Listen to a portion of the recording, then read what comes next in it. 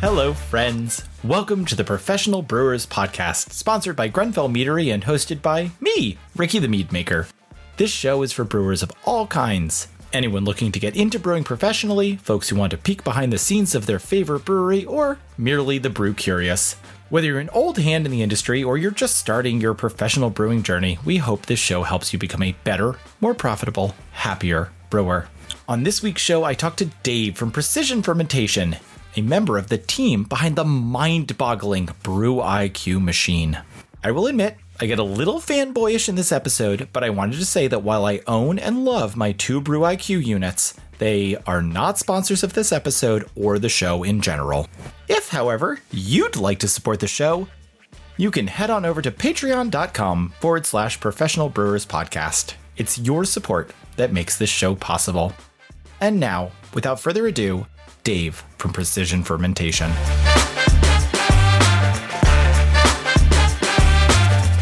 Dave, welcome so much to the podcast. I am so excited about the product your company makes. And I'm going to start this with a full disclosure, which I said just a minute ago, but I'm going to say it again. You are not sponsoring this podcast. It's just been absolutely life-changing for our brew house, and I recommend it to everyone. So it's really exciting to have you as a representative of Precision Fermentation, which we still call Brew Monitor in our house, on the show. So give us some background of the company, how long it's been around, how you started in this field, and anything you think we should know. Yeah, absolutely. Cool. First of all, thank you for having me. I'm a long-time podcast listener, but I never thought I'd be on one. So this is kind of an exciting one for me. First of all, I got to do my marketing people justice. Is BrewIQ is the service that we are offering. I know they'll get right on me about that. But Precision Fermentation as a whole started, we were founded in 2017 by Jared Resnick, who's our CEO. He's been along for the whole ride, so he's seen the whole thing. And the company itself actually started as, it was spun off from a technology business that was working with our science advisor, a gentleman named Dr. Steve Haas. So he's a molecular geneticist over at Duke. And he does, a whole ton of research, but specifically this technology was spun off from a tech startup here in Durham, in the Research Triangle Park area. And then they brought on a bunch of leadership with experience in cell cycle biology and multi-parametric analyses and web app development. And it's a fairly complex machine. So we had a lot of folks with a lot of very interesting experience join us very early on to get it started up. And before we get into this miraculous machine, sure, how did you end up with BrewIQ, Precision Fermentation, the Brew Monitor? So I went to school for biology, specifically microbiology. It's something I've been passionate about for a long time. I love lab work, which a lot of people don't. So I like sitting down on a lab bench and, crunching numbers for a while. So I was in school for that. And surprisingly couldn't find a job straight out of college. So I was working as a bartender. I met a dude who was a distributor. No, I'm sorry. He was actually a sales manager at a fairly large brewery up in the Northeast. We got to talking. He said, I might have a position for you, but it may include bartending. I said, that's fine. I can bartend, but I want to do some back of house stuff as well. So we worked out a deal. I did some part-time lab work. I did some part-time bartending. And that got me into the industry as a whole. And then when I moved down to North Carolina, I did very much the same thing. I was trying to work in QC, QA, back of house stuff for breweries. And I ended up meeting some folks who worked at a brewery who was the test facility for Precision Fermentation. And so, it happened to be that I met a guy who knew a guy who was very interested in the science of beer and knew that I was too. So now at this point, my official title is Senior Product Development Specialist, because marketing folks can't stop. They gotta put a title on everything. But that's where we are now. That's fascinating, and something that I think almost everyone in this industry has experienced. I mean, I got a useless master's degree, but I was the first class sitting for a Cicerone, and I had a homebrew club that I wanted to join, but I couldn't make it because I had this other. And I walked into a place where I'd been buying my grain and saw a little thing on his countertop that said hiring. I worked at a homebrew shop for 3 years to pay off my useless master's degree, which I use every day in some way. And then ended up as a professional brewer. This is, I think, also, if you have an English degree, a philosophy degree, a sociology degree, you're just as likely to be a brewer as someone with a bio degree. So I have a brew monitor, which has been life-changing, as I said.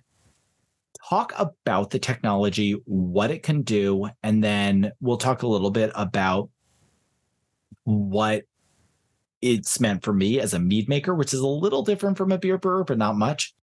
So just give us the specs. I mean, it's the greatest. It's the greatest machine. Again, I'm not being paid to say this. It's life-changing. Well, first of all, I actually have some questions for you about making mead because I've never done it and I'm interested, but that can come later. I guess, unfortunately, you don't have a 3-hour long podcast because that's probably how long it would take to cover everything that I want to talk about. But the basics are this. It's a 3-part system. We have our hardware, and we could talk about hardware all day because people in the industry love hardware. But it fundamentally, it's a box with sensors in it. The sensors are going to measure 7 different parameters from gravity, temperature, pH, conductivity, pressure, all these types of things. That's one component.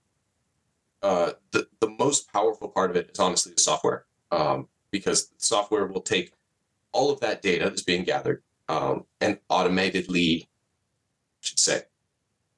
we'll take all of that data that's being gathered and automatically send it to your phone, your computer, whatever you have on hand. And realistically, the data that is being gathered, you're going to be gathering anyway, maybe once a day, maybe twice a day if you're a very diligent brewer. This will give you a minimum of 12 data points a day. You can do more than that. And it will not only just gather it and deliver it to you, but also analyze it for you. And that's where it really gets into the interesting parts of brewing science. So as a brewer, I'll say the difference is we're very high temperature fermentations for about 20% of our fermentations. And we were in there. I would come in, I'm co-owner. I'd be there twice on a Saturday, twice on a Sunday, and I was getting a third of the data that you guys gathered automatically. And when I say it was life-changing, I mean, I've got 2 little ones at home, and I'd often throw one of them in a car seat in the back and go in, and they'd watch me take gravity readings, but I wasn't getting minute-by-minute temperature. For me, temperature cycling was so important. That was the single element for mead making when I knew that the fermentation was slowing down. It wasn't the gravity shift. It was the cycling of the temperature when the coolant would hit it. So there's no way we can do this just audio only. Sure. But when you look at your layout on your phone, on your desktop, there's so much data there. What are the key things that someone listening to this podcast would be most excited about other than gravity? Gravity's the be all end all. Temperature might be that's how you know if your chiller has faulted. That was a big tool for me. And I can say honestly, this brew monitor saved me $50,000 one time because my chiller had faulted due to a cold snap here in Vermont. And I saw it that morning when I woke up, and I ran in and did a reboot. But other than the 2 obvious ones, with all of your big data, what do you think this is? What brewers should be looking at?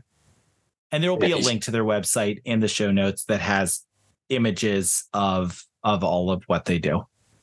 Sure. Thank you. That actually made things very helpful because like you said, it's very visual, and And man, you're touching on so much stuff that I want to talk about. The whole coming in on a Saturday thing. I was that guy. I worked at breweries and I was the Saturday lab guy. And I spent 4 hours a day, going to a tank and writing down this data onto a piece of paper and then going to a computer and entering it in 2 different spreadsheets. And then what? And then nothing happens, right? We've walked into breweries and talked to them about their data sets, and they, bring out big 3-inch binders and put them down on the table. There it is. There's our brewing data. Okay, now what? And you touched on pH and gravity and temperature. And pH, I think, is the one that people overlook the most, because pH, we know pH is flavor impactful and it's important for the profile of the beer. It's also a great indicator of your yeast health. And I think that is the thing that people will be impressed with the most when you look at all of the data we gather. Because paying attention to a single batch of beer is, or in your case, mead, or whatever product you ferment, it could be anything, wine, it doesn't matter. Paying attention to a single batch's worth of data is interesting. Paying attention to those trends over time, when you, let's say, reuse your yeast, right? If you repitch, following that one yeast strain over time is going to be impactful, and following how its pH profile changes over time. Most of my experience is in beer, so I'm going to be talking a lot to that, but I'm sure it will apply to any fermented beverage. pH is going to start at a certain point, and it's going to drop over time as the yeast produce various acids. That during the bulk of the fermentation process. And then as those primary and secondary sugars get consumed, they need a tertiary carbon source. And so they consume it more. And so a lot of those acids get consumed and the pH starts to rise again. And that overall shape, that down and then slightly back up again, if it drops too fast early on, or if it raises too slowly late in fermentation, those types of things are going to give you an indication of just what your yeast are doing. And you can do cell counts all day and make sure you have the correct number of viable cells, but viable cells are not necessarily vital, vigorous cells. And that is, to me, the biggest impact. So that besides the gravity, which of course everyone loves, and temperature, which is, like you said, a really useful process indicator, dissolved oxygen and pH are the 2 ones that we get the most comments on. People want to know about their dissolved oxygen getting consumed early to make sure that their pitch is really kicking off exactly how they want it to. And I think once you look at a single fermentation's worth of data, just like you said, this is a lot. There's a lot here. But it actually gets more interesting once you look at 5 fermentations worth of data. And then 5 fermentations worth of data averaged out with standard deviations built in. Then you can use those standard deviations to build alert ranges and use those ranges to tell you when your fermentation is heading off the tracks as soon as it starts heading off the tracks. I could go on all day. No, and that's something, the layering of data is something that I didn't have in my notes to talk with you about. So we have 6 core products. They represent about 80% of our production, which I think is average across the industry. But the ability to take, and human memory is so fallible. But everyone that's worked in a brewing industry, you develop this relationship. I also work in regenerative ag. So I'm always reaching towards those, your yeast, like a lot of people in pastoral communities know their flocks, and when it's not right. But we don't have 20 or 200 sheep that we're dealing with. We have billions of yeast, and I could feel it. And I really struggled with my assistant brewers after 20 years in this industry to be like, I feel like this is going to stall. And so I want you to speak more about those indicators, and I'm going to really, I need to tell a story later, but the floor is yours for now. The conductivity monitor. Don't talk about that one, because I have a story about it. But what, as I already admitted, like it saved us $50,000 because I saw something coming. What do you think constantly interacting with this data set? Because we all interact with our brews. We hear the bubbling. That's what it's usually is for me. I just put my hand on the side of the tank and feel the temperature. But what does an extended period of time, and I'm so glad you came out of the diagnostic data set portion of our industry. What do you want people to be looking for? And do you have people on your team that can help them when they first get a brew monitor? Yes. All right. But man, so just again, so much. Okay. I know. One thing that I try not to lose track of is very important to us is not trying to step on brewers' intuition, right? You talked about it just then. Like, you know when a beer is going a little bit sideways, and you know when your equipment is a little bit weird, and you know how to fix it. And we don't want to get in the way of that. That's so critical. Experience trumps all in this industry. But giving an additional tool to be able to just take the burden off your mind a little bit, right? Just to not worry about what is going on in there. Right? It's a giant steel tank. I can't see inside. Just to be able to get eyes in there is very reassuring to people. And to that end, you admitted to saving a tank of beer. I did the same. I had a particularly troublesome brew day with a stuck sparge and all of the various things that go along with having a bad day at work. And I got home and I laid down in bed, and then I got a text from BrewIQ system that said, "Hey, the pressure is 6 psi higher than normal. Are you sure?" And I said, "Oh my, I forgot to open the blow-off arm." And that was that, right? I didn't check for the bubbling. It's a very simple thing to do. I got a text, and it prevented me from having to rely on my PRV, because we have pressure release valves for a reason, but relying on them is not something that I look forward to do.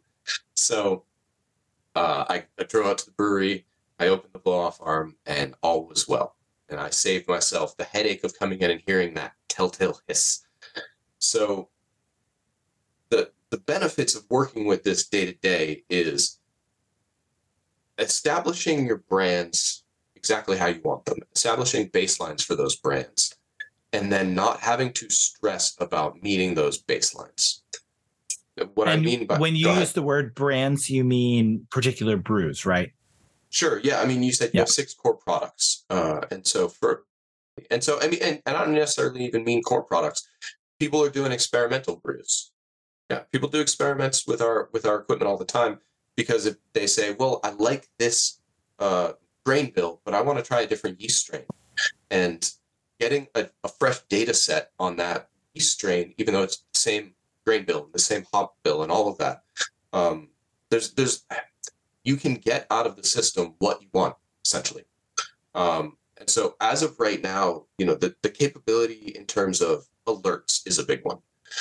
You got a temperature alert. I got a pressure alert. Those are very cool and save you time and headache. But once you dig a little bit deeper, you can look into, like I said, yeast maybe not performing as well as you expect. What if you could know that 4 days ahead of time, right? If for instance you had a tank of beer and you were planning on cropping that yeast, or maybe pitching cone to cone, and you find out that's stalled out and I'm supposed to crop from that tank today. What do you do now? What if 4 days ago you knew that tank wasn't going to do so well, and you could plan ahead and order a fresh crop or plan a different tank to crop from? That type of thing is what you can get out of it just by paying attention to the data, setting up, brands how you want them to be set up, making sure you have everything lined up so that when you plug in that hub and you walk away and you go home for the day and you hang out with your 2 kids, and what you're going to get is just like the peace of mind of knowing, yep, that's proceeding as normal. And as soon as it's not proceeding as normal, you get a quick text or an email and you can go, cool, I know what I need to do tomorrow. Because that was most of my day, was walking into work, all right, what are we doing today? What fires do we have to put out today? A little bit of peace of mind and forward planning is going to save just a lot of stress. Yeah. And I, again, can't speak enough to that savings that on a Saturday morning, I used to be up and out at a certain time, and I'd throw one or the other of the babies in the back of the car. And so being able to watch those trends. So I want to talk about my favorite trend, and that is conductivity.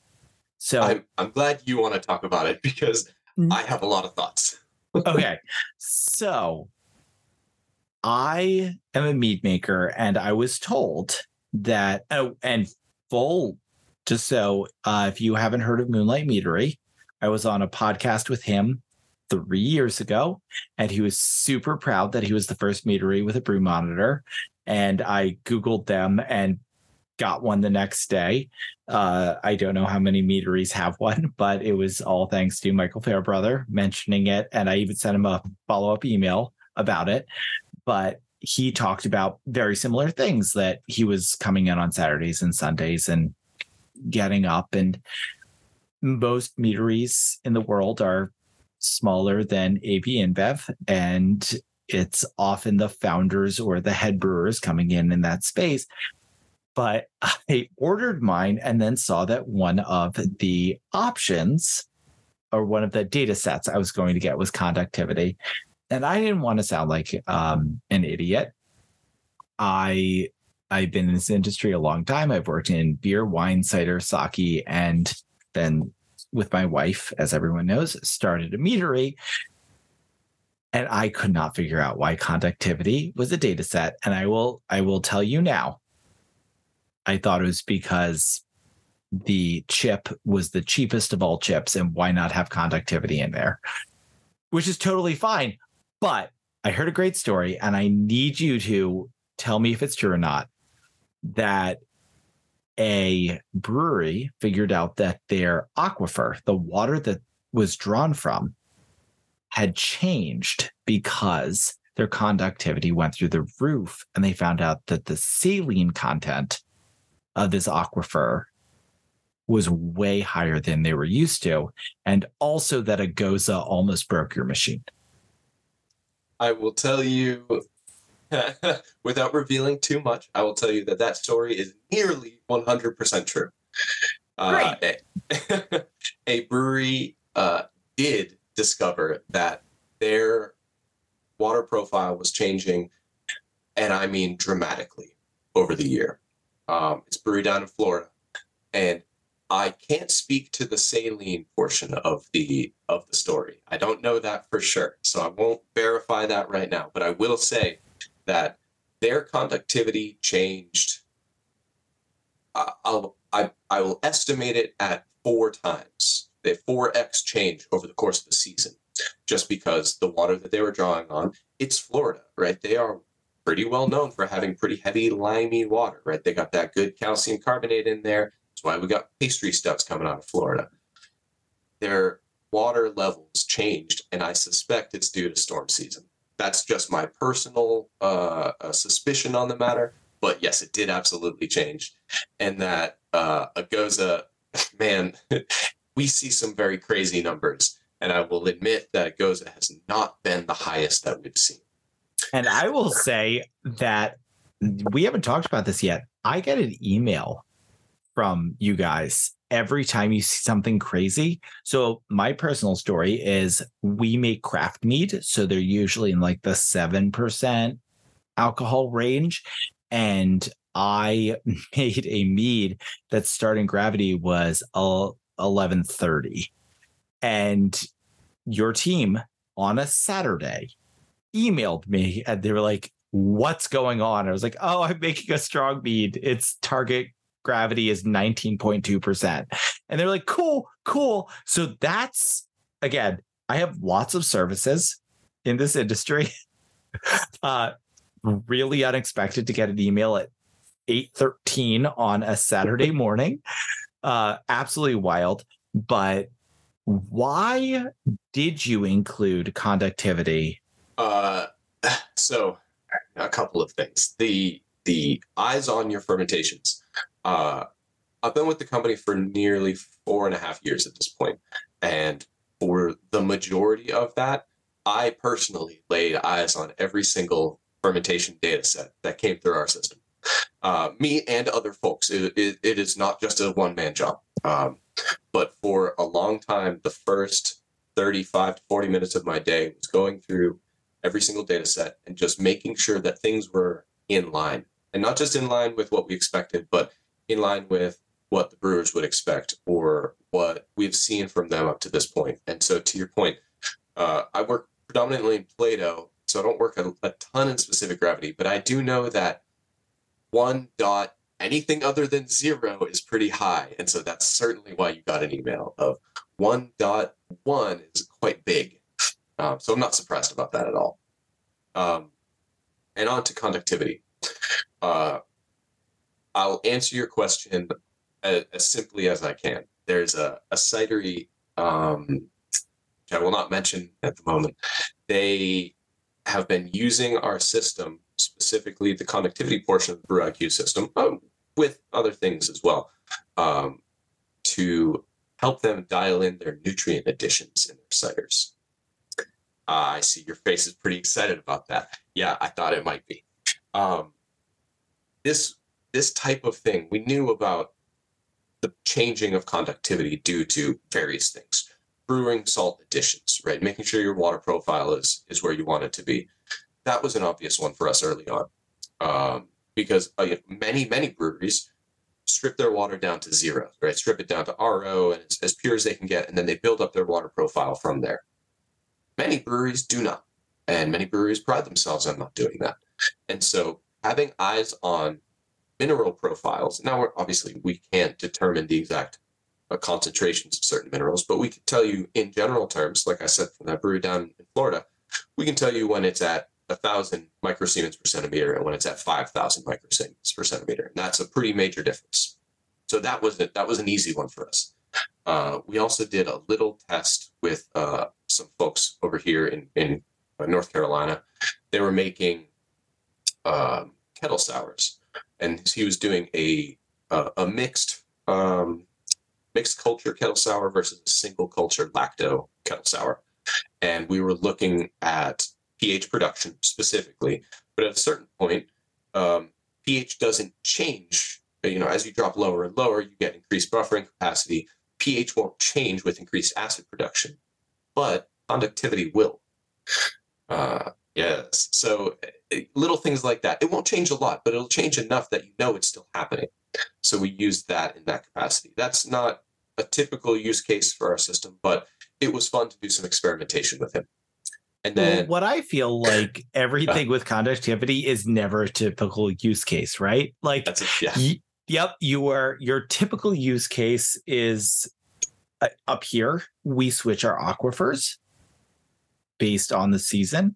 We strip down really hard, but one time someone forgot to switch over to the charcoal, and oh my God, it was so obvious. It showed up in the data set.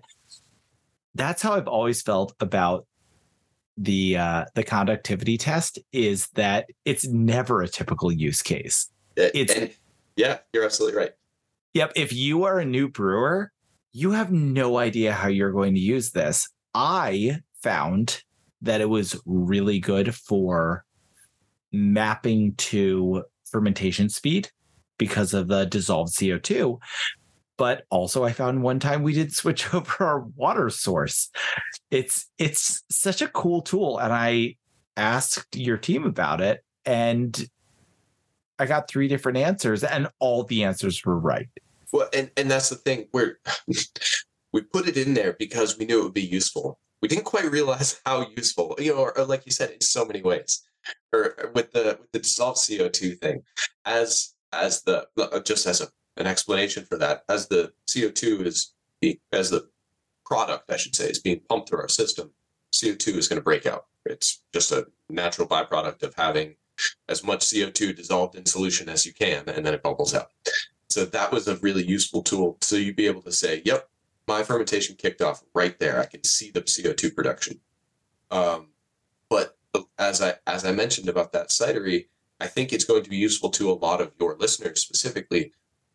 What they'll do is monitor the conductivity levels, and then as it drops to a certain point, they'll add nutrient for their, because cider's fairly nutrient poor. I believe mead is too, if I'm not mistaken. Incredibly, yes. Okay, yes. So nutrients are an important thing for yeast health and good, product at the end of the day. So they used to kind of dose it in big batches and estimate when they needed to put it in, and use popular wisdom or industry experience and intuition. And all those things are, like I said, very useful. We don't want to take away from them. They found that they could turn their tanks, I think, 2 days faster per tank by dialing in yeast nutrient addition. As soon as the conductivity level drops, they'll add some nutrient salts, which dissolve and dissociate, jump the conductivity level up, and then as the yeast consume that nutrient, it'll drop back down again. And rather than doing these massive spikes with massive nutrient additions, they broke it down into 5 or 6 smaller additions. Yeast were happier because there was less osmotic pressure on them as all these salts got dissolved, and they had more ready access to nutrients, and so they were happier over time. The fermentations moved faster, and the product ended up better. And that they came to us with that. You understand? We did not recommend this to them because we didn't know about it yet. It was a really cool aha moment. That's absolutely amazing, and something I did not expect from this conversation that I got to be part of. Hey, this is a weird way conductivity helped us. So if we had launched right now, there are all these technologies. We have to buy tanks, we have to buy insurance, we have to buy all these things that you don't know when you're launching as a brewer, or if you want to go pro and you demanded this of your boss. The way you'd make the pitch would be very different from how we launched. 10 years ago, this kind of technology didn't exist at all. We, frankly, when I was given the pitch, I couldn't believe it was true. It's like the Wayback Machine on the internet. That's how I tell my new brewers when they come in, like, you may accept this as totally normal that you can have all this data. But when this pitch was given to me by Michael Fairbrother on a private phone call, like, I just didn't believe it was true. And it is. But when you're making investments in your startup, you have to get tanks, you have to get your mash tun, your brew kettle, all those things. This technology is amazing. But the question is, how do you know when it's the right time? And I will tell you, I would not have gotten it on my first day as a brewer. I was 7 or 8 years into brewing when it came online, and it was such a clear decision. But when is it the right time to bring this in?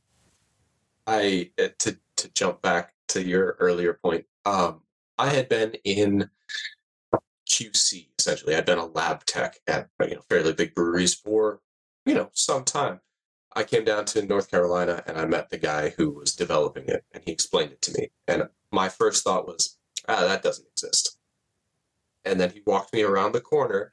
We were drinking at this little bar, and the bar has a brewery in the back. We walked around the corner, and there it was on a tank. And it existed. I fully agree with you. It is a little surreal now to be a part of the company that I thought, well, that can't happen. But to answer your fundamental question, I truly believe that the moment you start to answer your question as clearly as I can, the moment you realize that you are gathering data more than you are using data, I think that is the truest answer, because for many, many folks, they go into the brewery once a day, they take their gravities and temps, and then they go home, and that's their business model. And that works fine for so many people. As soon as you start seeing that you have more data than you know what to do with, and you're not doing anything meaningful with it, that's the moment, really, because of all of the built-in analytics and everything that can help you along with using your data in a meaningful way. There's your time.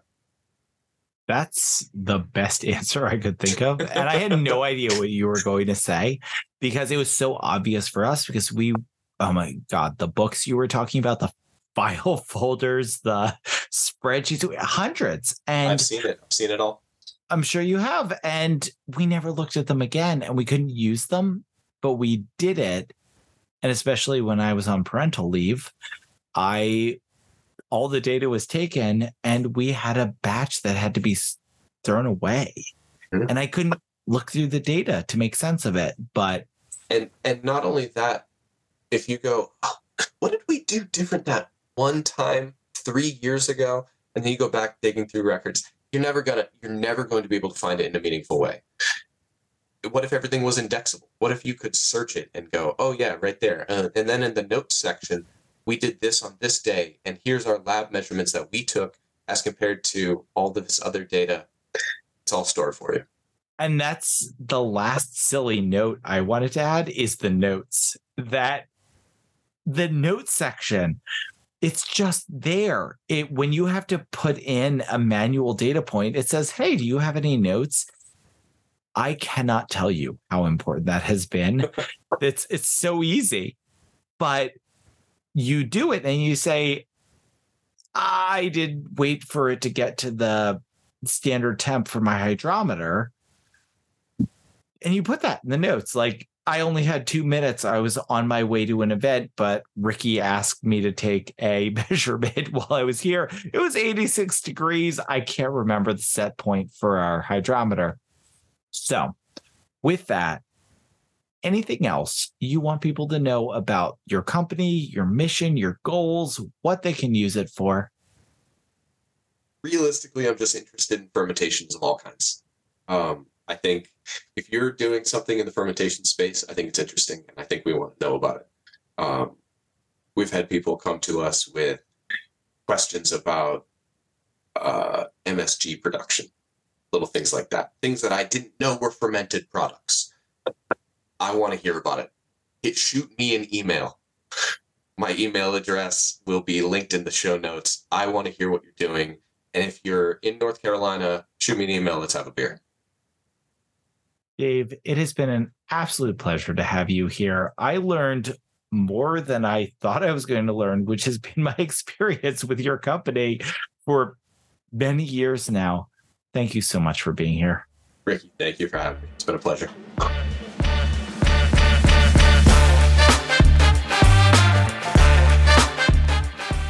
My guest today was Dave, also known as Boston by his coworkers, by the way, from Precision Fermentation. If you enjoyed this episode, please head over to professionalbrewers.com for more amazing content to help you on your professional brewing journey. And for exclusive content, as well as the opportunity to ask questions of upcoming guests, please consider supporting us at patreon.com/Professional Brewers Podcast. Your support makes this show possible. Thanks for listening. Cheers.